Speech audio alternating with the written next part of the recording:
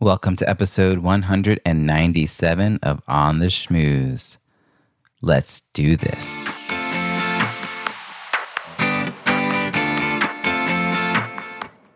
Welcome to On the Schmooze, the podcast that highlights talented people from different fields, explores how they built strong networks, and overcame challenges on their way to becoming successful leaders. Now here's your host, Robbie Samuels.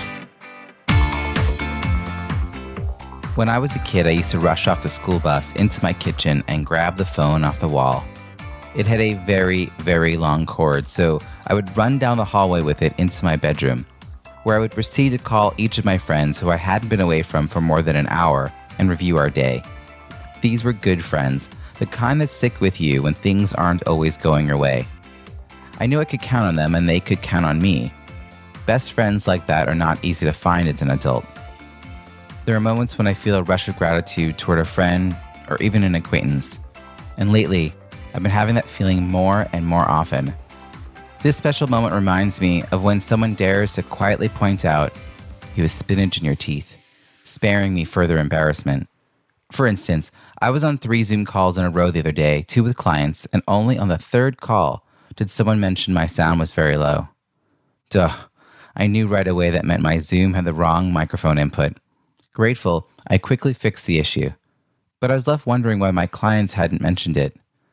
I've paid this favor forward by pointing out when someone is silhouetted witness protection style because they're sitting in front of an open window while on a video call, or when someone's head is just above the bottom of their screen and I can see their ceiling fan more than their face, and take a moment to invite them to adjust their screen's tilt. Or maybe their closet door is open behind them. I gently point it out so they know to push it closed before their next video call. I try to be there's a spinach in your teeth friend, because now that we're all on video all day, we need to look and sound our best. And if our friends won't help us do that, who will? Your challenge for this week. If you notice something's a bit amiss when on a video call with a colleague, take a moment to offer a tip. Don't call them out publicly, though. Share a private message or wait until it's just the 2 of you on the call. Tell them you'd like to know when you have spinach in your teeth, too, and invite them to give feedback if ever anything seems a bit off about how you look or sound.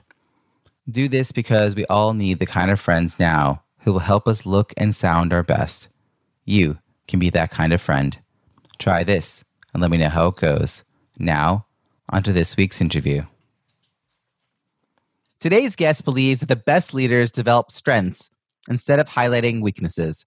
He's a corporate trainer, keynote speaker, and leadership strategist for Fortune 500 companies. He's the only Canadian recipient of a TED Education Huffington Post International Education Award for creating innovative learning environments. He's a certified graphotherapist whose TEDx talk, How to Spot a Leader in Their Handwriting, has been viewed over 2 million times. His unique and unusual ability to analyze people's handwriting in less than 60 seconds has been called impressive and a bit frightening by Forbes. His gift allows him to help spot a person's strengths and weaknesses in ways they may not be aware of themselves. He's worked behind the scenes for Saturday Night Live and has appeared on CNN, CTV's The Morning Show, and Forbes as a featured commentator on topics ranging from leadership, personality assessment through handwriting, parenting, and value-based goal setting. Please join me in welcoming Jamie Mason Cohen. Thank you, Robbie. It's a pleasure to be here. Jamie, thanks so much for joining me from your office in Toronto. You know, as we were just talking about a minute ago, this is a show. The context is, building strong networks and leadership. So tell me, how do you define leadership and when did you realize you had the skills to lead? Wow. So leadership is utilizing your strengths in service of those who you serve. And I learned to lead at first as a teacher because I taught in economically disadvantaged areas of Toronto. And I also taught overseas in Malaysia, where I taught students from various cultures and different backgrounds. And I saw the common theme in my leadership as I learned as I went, and I learned from my mistakes, was to be more of, as a college professor once wrote, the guide on the side, not the sage on the stage. That's a great quote right there. The guide on the side, not the sage on the stage. That's Yes. memorable. So is that a particular attribution to, is it a college professor? Because I feel like I'm going to remember that. Yeah, it was a college professor. It's actually hard to find the exact person who said it, but it was the name of a book that was geared toward teachers in terms of different strategies to become an effective educator. Yeah. So this is really interesting. So the idea is that you have value, you put that value out into the world. It helps other people find their value. You're sort of basing this in your expertise and experience within the world of teaching. But I'm imagining, Jamie, that it actually starts even earlier than that. So let's roll the clock back a little bit to, the playground. Those early years, were you the kid organizing everyone, standing on the sideline? Did you run for office in high school? Like, were you popular? Were you like studious? No one knew you. Like, what kind of kid were you, and who were you looking up to when it came to leadership? Like, or did people see potential in you? Like, what was that life like? Well, it's that last point, Robbie, people seeing potential in you.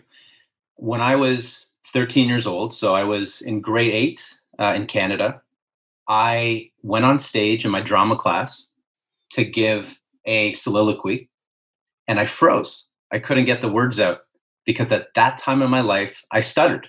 When I spoke in front of a group of people, I sometimes could not finish my sentence. And the kids laughed at me. And I came home devastated. I told my mother what happened. And my mother was an educator. And she also did something which I didn't really understand at that point, which was called handwriting analysis. So she could look at someone's writing on the page and see certain traits that corresponded with those marks. It was like your personality on paper. So she looked at my writing and she said, honey, she saw a stroke that looks like a figure 8. So it looks like an 8, a fluid 8. And she said, that's the trait that writers and speakers sometimes possess. No, I was totally skeptical. I said, Mom, are you telling me you can analyze my personality based on a few strokes on the page? That is absurd. Well, I didn't say that last part because my mom is my hero. But what it did is it planted a seed that I could change and that I could grow. And from that moment on, like you said, I started seeing my own potential in this weird, obscure personality assessment tool. And it started when the moment that my mother believed in me before I believed in myself. I have to say, I love origin stories that are not what you expect, because here you are, a very established keynote speaker among, in corporate training, among many other talents. You've got this like 2 million views, 2.3 million, I think, on your TEDx. And you're telling me that you had a stutter and would freeze doing a talk when you were 13 years old. And I'm sure nobody in that moment was thinking, this is the future that Jamie's going to have. You didn't think it. But your mother gave you some confidence by seeing into the possibilities, by giving you something to hold on to. Like that's what parents should be doing for all their kids. Like, it's so good. Exactly. Yeah. So, all right. So what did you think you were going to grow up to be if it wasn't a speaker? Since clearly that wasn't, like, you were not excited about that at that moment. Well, I wanted to be a filmmaker. I loved film, and I grew up in an environment where I was encouraged to be creative because I was very sensitive as a kid, but that sensitivity also manifested in really wanting to explore the world and create art, especially visual art. And so I went off and I called Lorne Michaels' office 25 times. So Lorne Michaels is the executive producer of Saturday Night Live. I called his office 25 times when I graduated from a college in my area, the province of Ontario, where it's about 2 hours from Toronto. And I ended up getting a one-on-one meeting with Lorne Michaels.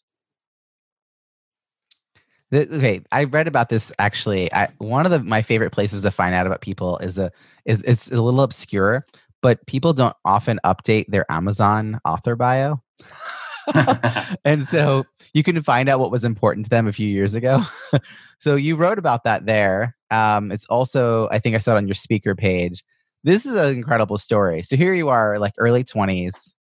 Yeah. Nothing to lose. Mm-hmm. how did you keep going? Like 25 phone calls. I just talked to a client who made one call each to 20 people and thinks the strategy won't work. And you Okay. made 25 calls to one person. Now, you knew it would be hard to get on his radar. Mhm. He Yeah. was not in your immediate reach. But how did you persevere? Like, there's something about, a can-do-ness that you had possessed. Is this also a parental infusion from how you grew up?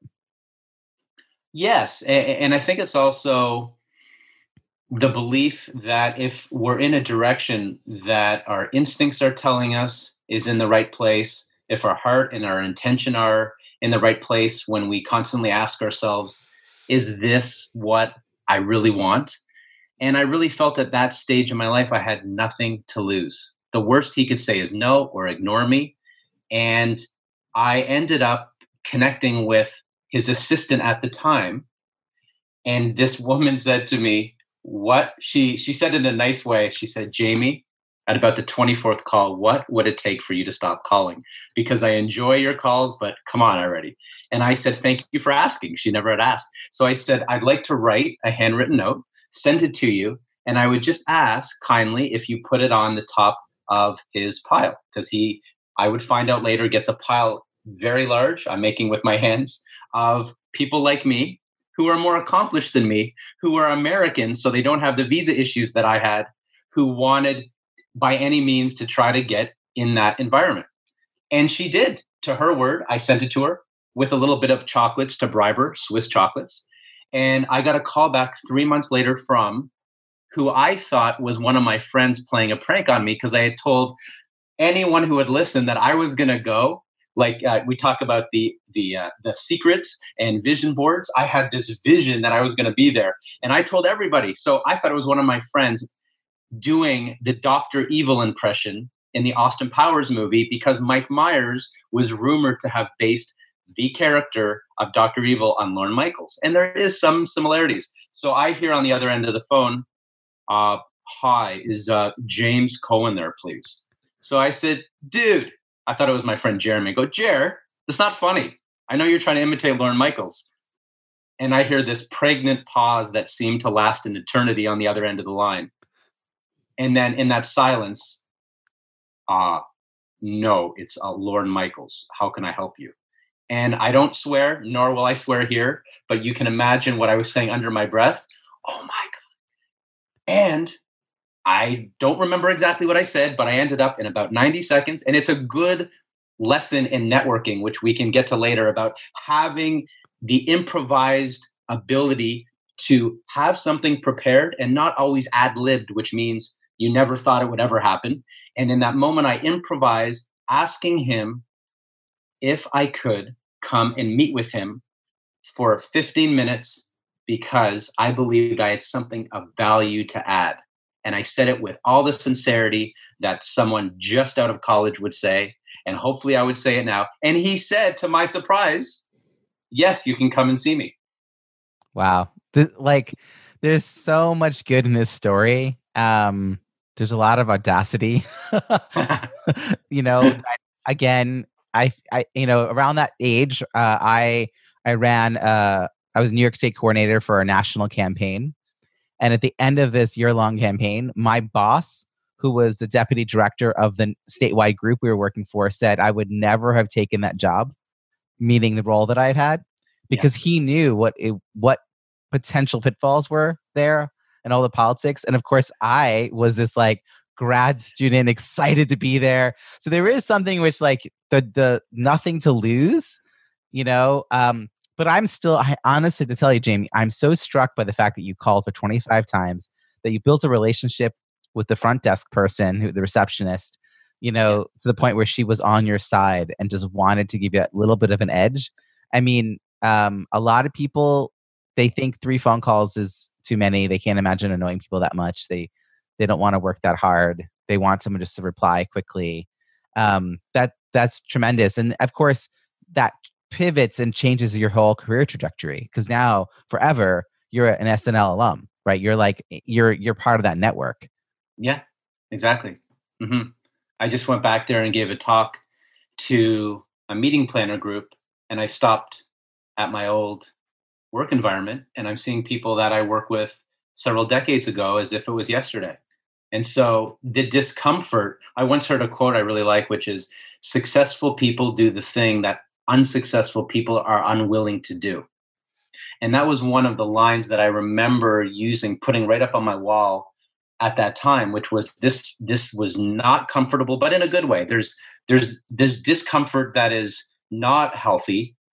There's discomfort also that can help propel you forward if you know, again, if you're clear on what your intention is and where you see yourself. And I just kept this vision. And one other thing that helped me get through that when I didn't have a lot of life experience at 22 was movies and books. And if there's times, if someone young is watching this, or even someone who is looking for a transition, as I've had several in my life, I sometimes look to the books and the movies where characters may have been in fictional worlds, but I can get inspiration. So I look to Michael J. Fox in the movie Secret of My Success. And I saw myself, because he's Canadian, even though in the movie he's playing someone from Kansas, saw of myself as somewhere between Michael J. Fox and Dorothy in The Wizard of Oz. And I thought, I am going to do what Michael J. Fox did. I am going to call, like he did many times. I don't know if it was 25, but it was many times, until the assistant in some way or another said, okay, I respect you, even though this is a little bit annoying, and I'm going to let you see the boss. And that was my inspiration. And Dorothy saying, we're not in Kansas anymore. And so the intuition in me, which some say Toto represents, was, I've got to keep going home until I get there. I happen to be a huge Michael J. Fox fan, which is something I've never talked about on this show. Nice. Huge fan when I was growing up. I love that movie, going from the mailman, the mail office, whatever, all the way up, to the C-suite. And I think you're right. Like, knowing that someone can do that gives you a roadmap, a blueprint, a possibility. It's not like, even though it's fictionalized, it seems like, well, that could work. And of course, you were like, why not? Right. Now, you didn't stay there forever. You weren't there for 3 decades. Mm-hmm. Gone are the careers where you just go into one factory and come out in retirement. So what led next in this? Where did you end up with all of this learning that you took with you? Yeah. And that's a great transition, because this was a transition, is that sometimes what you think of as a crisis is actually an opportunity. Like the ideogram is, crisis equals opportunity. And for me, I was devastated when my visa expired, and it was very hard to get a visa after 9/11, and right after 9/11. And I thought, oh my gosh, what am I going to do with my life? So I came back to Toronto after having what I thought was the ideal trajectory in a field that I wanted. And yet, Robbie, as it turned out, sometimes, as the expression goes, you fall upward. So for me, as much as I like being in this world of entertainment, I found the right path next, which was teaching. So my mother was a teacher, retired teacher, and my sister was a teacher, and she worked as a choreographer. And they had a sort of intervention with me.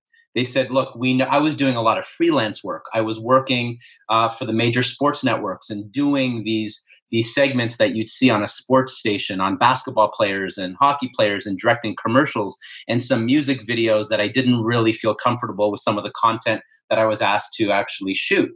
And I said, this isn't really who I am. So just because I had seen myself in my 20s as the film guy, this is my path, that also can change. And so I listened to myself again, and I listened to where my intention was, what my purpose was telling me.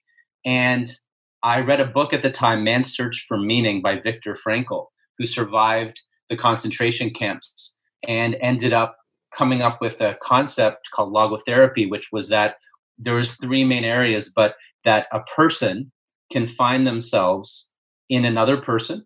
So giving themselves fully to another person, in nature, or in their suffering. And so for me, it was most appropriate. What really resonated with me in my life at the time was, I wanted to find myself, like I said at the beginning, which what leadership was, in putting my strengths in service of those I wanted to serve. And so teaching seemed to be something that I was naturally good at. And I think it's important, regardless of if you're starting out in your career or you're transitioning, asking yourself first, what am I good at in terms of what are my strengths in helping other people? And you may not always have the answer. You may ask people who you really trust and know, and they may be able to help see or shed light on you in ways that you might not have always thought because you had this tunnel vision like I had. So I went to teachers college. I almost got kicked out because they said I was too creative. They wanted me to stay. Literally, they wanted me to, do the textbook. And I wanted to put on, instead of reading about African Canadian slaves during just after Canada was founded, I wanted to bring my friends in who were professional actors and help act it out and incorporate all the students in the entire school. And I wanted dirt brought in so that they could, and another section so that we could recreate what the actual environment looked like for Laura Secord. And the teacher in middle school said, no, you can't do that. But I survived. I made it through teachers college, and I ended up teaching teachers how to teach. So I was considered to be a Canadian version of Robin Williams in Dead Poets Society. That's what I was described as. That was the greatest compliment I ever got. But that led to helping other people in a way, being the guide on the side, not the sage on the stage. I love that books and movies have been an inspiration for you at all these major points, and that you can recall what it was that you took from each of them. Yes. And I think, in this more digitized age that we find ourselves, people seem to forget that good old books, whether paper or ebook or audio, are a source of inspiration and knowledge. There's a lot of self-knowledge that you can get from these books before you seek out professional support to continue on your journey. So I just wanted to sort of underscore that, because I think, it's clearly played a role in your life. And that is actually a really great compliment that you just mentioned with Robin Williams, and one that you should have engraved somewhere, because, things like that should be held on to. I feels like that's also when you realize that instead of being behind a camera, which is what you thought you were going to be doing, that you could actually hold space in a different way. And the teaching and adding value in that way, I think that makes a natural progression to where you ended up. When did you realize it was time for you to, I want to use the word, go out on your own, because it feels like you were never really alone in all of this. But when did you decide that you were going to establish your own business and not go work for somebody else? 2.5 years ago. And what I learned was I really enjoyed many parts of teaching in terms of the presentation, about moving people with words, with helping them see their own value and growing. So that part of it I loved. I didn't love other parts of the job, and any job has its things that you like about it and don't. But like you said, what you may have alluded to, working for other people, I felt like I wanted to grow in ways that in a system, there was only so far I could grow. There was only so much that I could do. And so I made a challenging decision at the time, but it turned out to be the right one. I again followed my heart and intention. I wanted to teach. I just wanted to teach in some ways on my own terms and have the capacity to grow. And so I then transitioned to slowly the years before that. So 3 years previous to that, I had started speaking at teaching events for free, over 150 of them in various capacities in the summers. I was constantly seeking out other people who were doing what I wanted to do, either online in a way that I didn't feel was too pushy, asking a question, going to seminars, whatever I could to absorb as much information as possible. I wrote a book about my teaching experiences. I did a TEDx talk, which happened because I was fortunate to be honored with this International Teaching Award by TED Education and Huffington Post. And they flew me to New Orleans to talk about what I did, not on the main stage, but it was more of like in a workshop setting in the tent in the back where Ashton Kutcher was at the front, but I still was there and I won this award. And from that led to a TEDx talk. So the one of the heads of TED, the TED, said to me, "Do you want to do a TEDx talk?" I said, "Of course I do. That's one of my goals." And then she said, okay, she introduced me to a few people around the world, and I ended up doing a TEDx talk in Luxembourg. So when I did that talk, my goal was to do something that, of course, it was for me. I also wanted to do something that could resonate with people around the world, diverse communities, that no matter who watches this video, this 18 minutes, you could get something from it.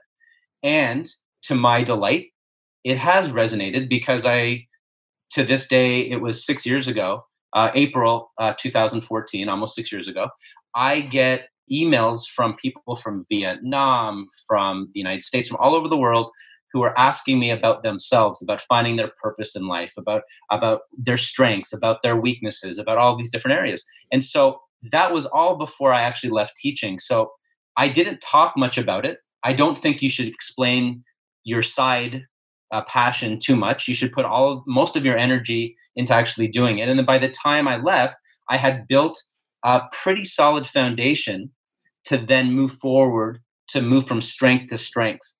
Even though as you know, it can be quite an uncertain world compared to a 9 to 5 job where you know everything, every sketch. I knew where my classes were. I knew who my students were. I knew when my paycheck would come.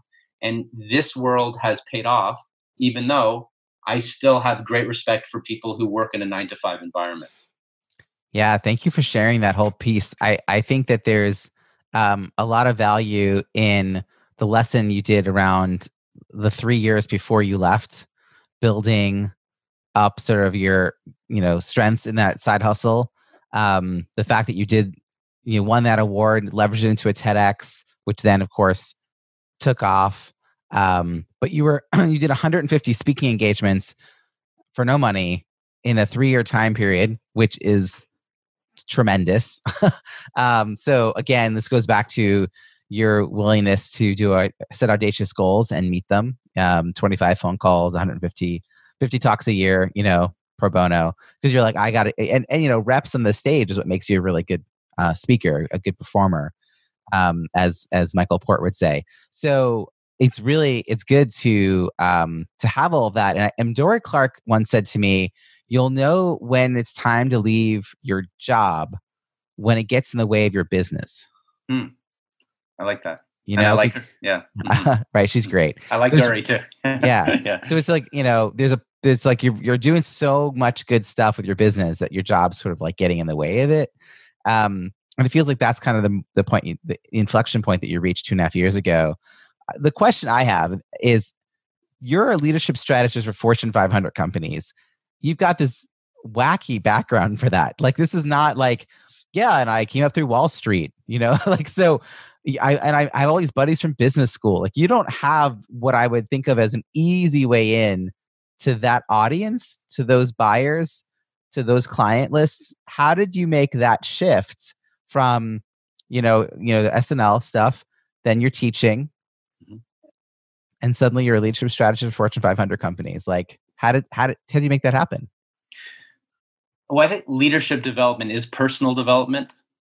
So every person that a speaker speaks with, in my case, my focus is more Fortune 500 companies, although I do speak with college audiences and other audiences as well.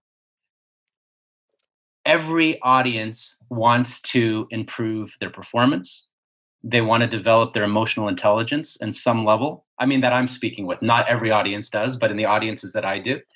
And when you get beneath the veneer of whatever title they have, senior vice president at Sun Life Financial or a top meeting planner, they're human beings. They're people who have vulnerabilities, they have fears, they have hopes, they have purpose, or they're looking for purpose.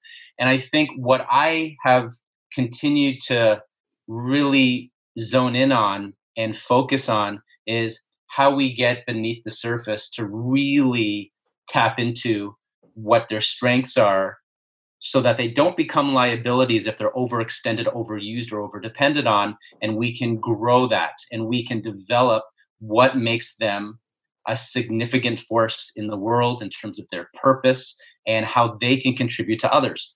So having a corporate background is absolutely a plus. When I see speakers who have this envious level of experience, I think, well, that would be really helpful. I also know that my different paths, and this goes for anybody out there who wants to say, well, how can they take what they're good at and transition to other areas in their life? And I'm going to transition into something very recent as an example that's relevant on several levels. Is what I learned is when you walk into a room, whether it's a networking event, whether it's a speaking event, is give yourself a break that you have a lot to offer this room, and don't make the immediate assumption about yourself that somehow you don't belong because the people may have a different specialty. And I'd love to transition into an example of that. Go for it. Yeah. I was recently in Amsterdam this past month, and I was asked by a founder of a health tech startup. So this goes right into what you just said. What am I doing consulting with a health technology startup? There's three things that I haven't done. I'm not a doctor.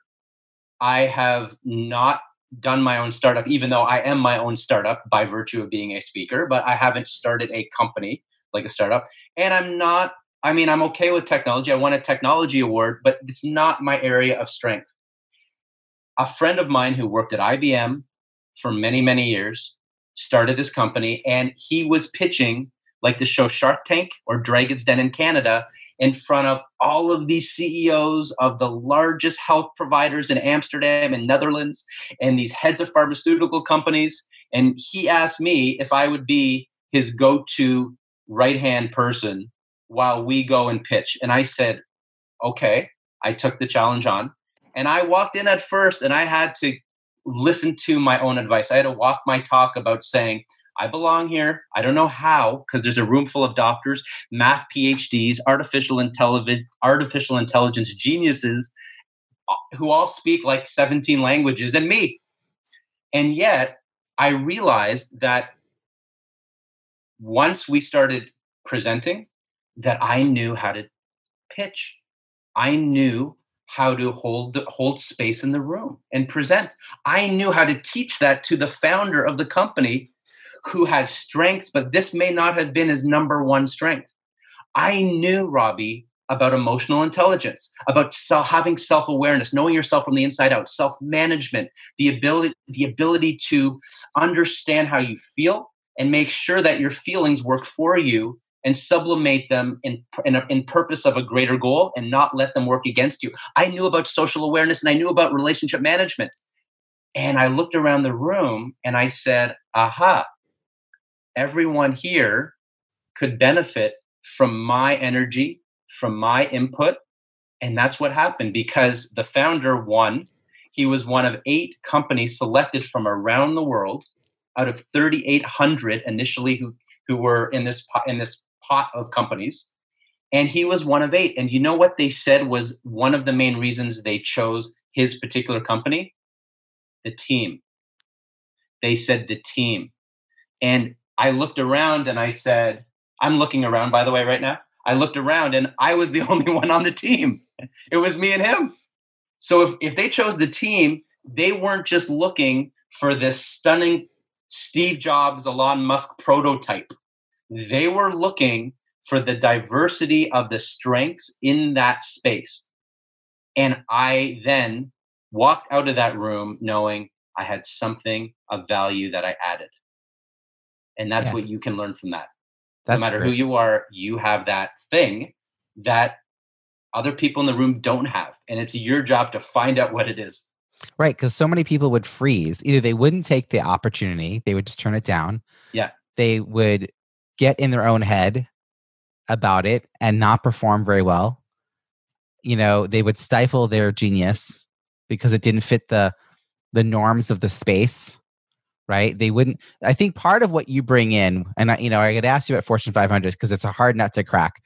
You bring in a difference of opinion, experience, know-how, and I believe that having a diverse network is great because innovation happens on the sort of edges of our network. Like if everyone agrees with you, you won't get a lot of new ideas. You have to look at someone who has a pretty different career path or history or experience or something, and then draw from that something that you could apply to your own world. And it sounds like you had to have that conversation in your own head, that I can do that in this space, even though I'm surrounded by people who seem like in so many ways like amazing. I'm amazing. I bring something that they don't have. I'm going to figure out what that is. And before we came on air, you were telling me that you actually, and this is just self-promotion for me, but I'm loving this feedback that you had read my book, which thank you. I don't actually expect every guest to do that. I love that you did. And that my croissants versus bagels metaphor was very applicable to this like awkward room of people standing around not knowing quite what to do with themselves. Yes, it was profound and practical. Now, I told you the outcome. Before that, all the founders and their teams were put into a room.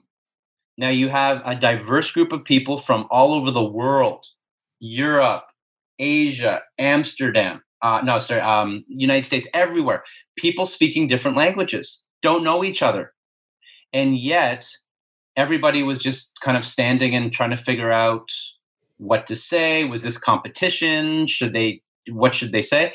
So I saw that as an opportunity to put into practice what I read in your book, Croissant versus Bagels, Strategic, Effective, and Inclusive Networking at Conferences. And what I did was I told a story.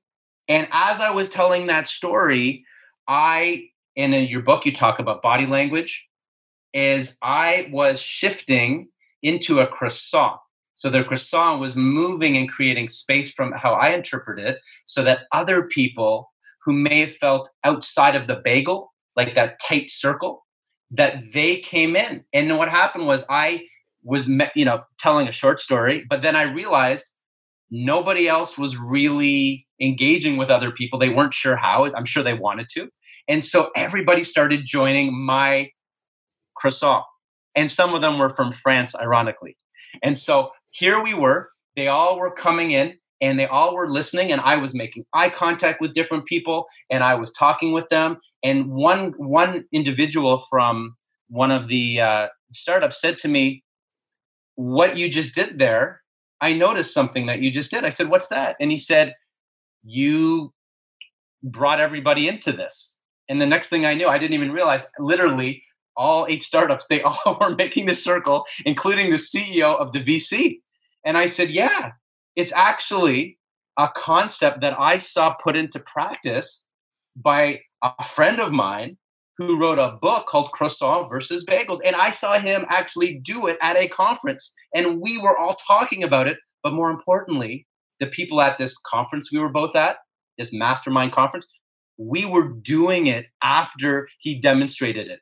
So what I loved about Croissant and Bagel versus Bagels was it's memorable, it's practical, it's immediately implementable. These are some of the things Fortune 500 companies like, and I learned something extremely valuable, because in that moment I wasn't sure either how to engage a group of people who were different than me and actually bring people in. And that's what your idea, this brilliant analogy and metaphor, but it's more tangible than just a story, helped me to connect with everybody in that room. That you create content in the world, right? As a content creator, you and I both know it's rare to get such direct feedback about how it's impacting someone's life. So thank you for that. And thank you for just illustrating to everyone listening how they can take a simple concept like this and act it out in their own life. And if anyone wants a visual, I actually did a TEDx. It has not yet hit 2 million views. I'm working on that, but you'll find it at it's on YouTube at Hate Networking, Stop Bageling, and Be the Croissant. #Stop Bageling. So this has been a really fun conversation. My wrap-up question for you, which is one of my favorite, is, so if we were meeting a year from now and we were talking about all of the amazing accomplishments that you'd had in the previous year, what would we be celebrating? Being a present father for my son and for my daughter. on a daily basis. So I wouldn't say it's one big accomplishment. I would say if we met, which I hope we do have a chance to speak then, is if you ask me, how are you showing up every day as a father? That my answer would be ingenuously, that I could really feel, and I wouldn't call it an accomplishment. It's even hard for me to put into words, but I was a present father. And that to me is my, not just who I am now, but it's what I want to be in my legacy. And I think it happens. I think you can tell a lot about a person, not just by their accomplishments, but how they spend their days. And so we're talking a lot about the professional. And I think ultimately it's the legacy that we have on the people around us. In my case, in my particular case, I want to be a present father each and every day. Man, you make me feel bad because whenever I get asked a question like this, I never think to start with my own family. And it's so true. Like what I want to be known for legacy wise is definitely, goes back to my own kids. How old are your kids? My daughter is 6 and my son is 8. Well, I have a 2 and 4-year-old, so you're just a little ahead of me. Okay. I'm still in the thick of it. Beautiful. Yes. Beautifully exhausting. Yeah. So do you have any business aspirations that you can say, I will have had this happen in the next year? I would say just growth. Each year I've grown quite significantly.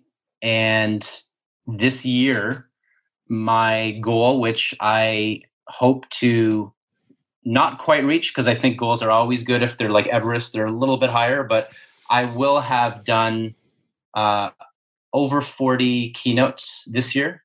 And so that's a significant jump from a year ago, which I did about 30. And so I would say in a year, or the next time we speak on a professional level, is to exceed the 40 per year keynote mark. That's a good goal to reach for. That's fantastic. I can't wait to celebrate all of that with you. I am excited that we had this conversation, Jamie. I'm thrilled that we were able to share your story. And I want to know, how can people find you and follow your work? Thanks. Yeah, if they just go to my website, which is jamiemason-cohen.com. Great. And we'll also have that link in our show notes, as well as links to your LinkedIn and Twitter. You'll find all of that at ontheschmooze.com. Jamie, thank you so much. Thank you, Robbie. It was a pleasure. I hope you enjoyed that interview with Jamie. Such a pleasure to speak with him and learn about his leadership journey.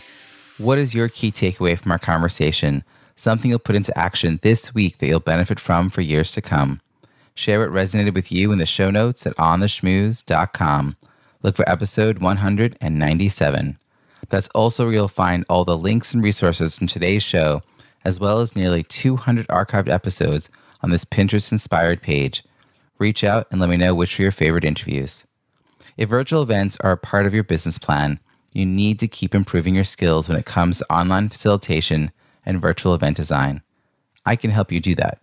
Next cohort of the 5% Advantage program kicks off on June 12th. Learn more and register at the5percentadvantage.com. That's the number 5, the5percentadvantage.com. If you enjoyed this episode with Jamie, please share it with your friends and don't forget to subscribe so don't miss next week's show. Remember, subscribing is always free. Are you a fan? That's awesome. I'd love to read your review in Apple Podcasts.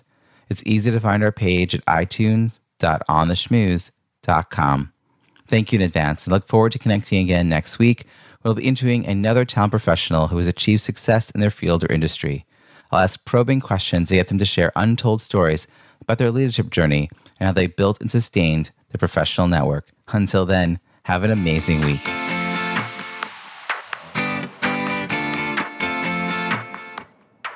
Thanks for listening to On the Schmooze podcast at www.ontheschmooze.com. That's On the Schmooze, SCHMOOZE.